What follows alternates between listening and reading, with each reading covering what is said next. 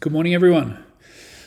I shared a chart in a recent letter that showed the Bitcoin network's user growth compared with that of the internet. If you missed it, I've included it below. The chart below was taken from a post by Willy Woo. It's a super interesting chart, and I believe the comparison between the growth of the internet as a network is very analogous to that of the Bitcoin network.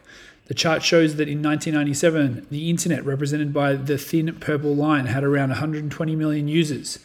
Bitcoin is represented by the thick green line and shows that as of January 2021, there were 135 million network participants, meaning that Bitcoin relative to this specific metric is comparable in adoption to that of the internet in 1997. Back in the early 90s, when I was 12 or 13, I used an IBM ThinkPad laptop at school.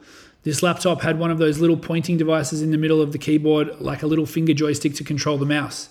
It had a color 7-inch LCD display, which at the time was still pretty new. Black and white displays were still common. It also had a 4.4 kilobyte per second modem, vintage tech. I used to go to the school library at lunch or after school and stand behind the librarian's desk. This was the only place in the library that had a telephone point that I could use to connect my modem to. I would connect to the internet and to various MIRC chat rooms and bulletin boards, speaking with people on the other side of the world. The World Wide Web was only just getting started. One of the very first web browsers was called Mosaic, and it became popular due to its graphic user interface and that it enabled images as well as text. Using a computer back in this era as a kid was viewed as strange and was not well understood. It was very fringe, and the perception was that you had to be a massive nerd to be interested in this kind of thing. People did not imagine, if you fast forward 20-something years, that 80% of the world's population would use a laptop, let alone carry a computing device, smartphone, with them everywhere, even to the toilet. There was no Google, Facebook, Amazon, or Netflix. The use cases in which these businesses were built were for the most part not possible yet, and certainly non-obvious to most. I don't think many people realized how big search would actually be and the implications of it when Google was first founded in 1998, let alone in 93 or 94. If Facebook did exist back then, it would have been much less compelling. The user base may be a few hundred weirdos around the world communicating from their basements in plain text. The ability to be broadcasting from wherever you are at almost any moment was not possible. There were no smartphones with cameras, and the data transmission was so slow and cost prohibitive to have large data plans. Sending things like photos and videos was essentially not possible, and certainly not at any kind of scale. It's important to understand that the network effect is like a self-reinforcing feedback loop.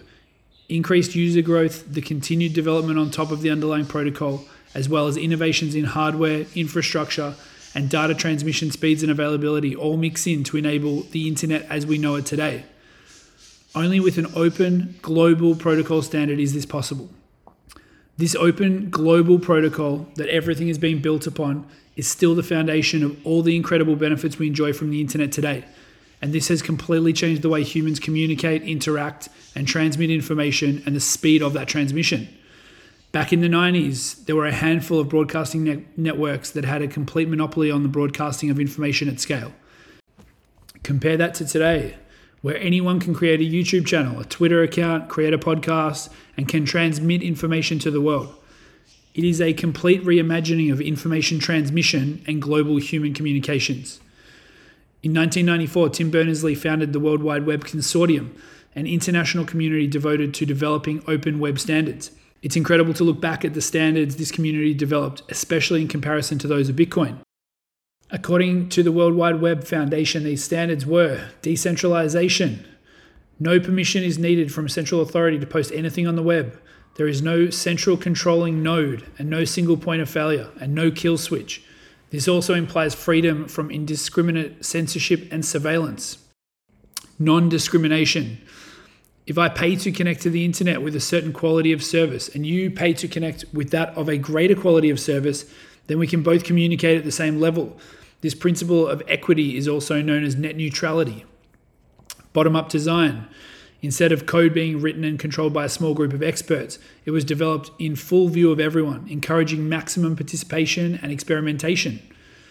Universality. For anyone to be able to publish anything on the web, all the computers involved have to speak the same languages to each other, no matter what different hardware people are using, where they live, or what cultural and political beliefs they have.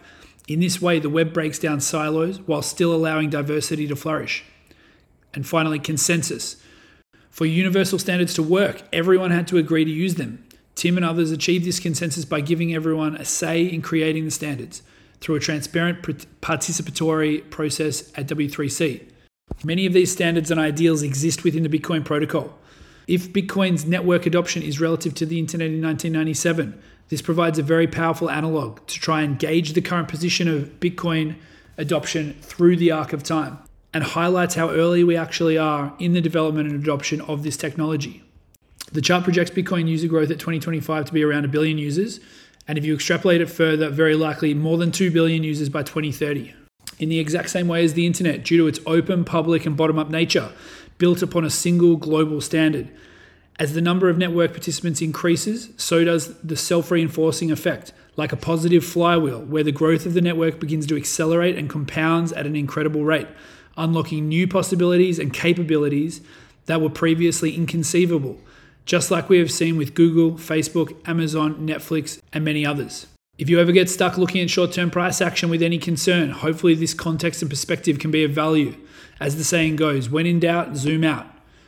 The Bitcoin network is currently growing faster than that of the most powerful and transformational global networking protocol ever developed, which has changed humanity in ways that are difficult to truly grasp. By the end of this decade, the number of Bitcoin users is projected to increase by almost 15x, which is 1500%. With every new user comes more development, more innovation, better tools, better hardware, and more incremental improvement, making it ever easier for more and more users to come online and join the network. The Internet of Money is being built before our eyes, and it is early days. Focus on getting educated and understanding how the world is changing. Zoom out and prioritize the long term over the short term. The next decade is going to be wildly exciting and full of opportunity. I couldn't be more grateful to have had this experience in the 90s, as it has laid the foundation for my understanding and conviction in the present. There is no doubt in my mind, the future is built upon an open, decentralized, and global standard. I hope you have a great day, and I'll speak to everyone tomorrow.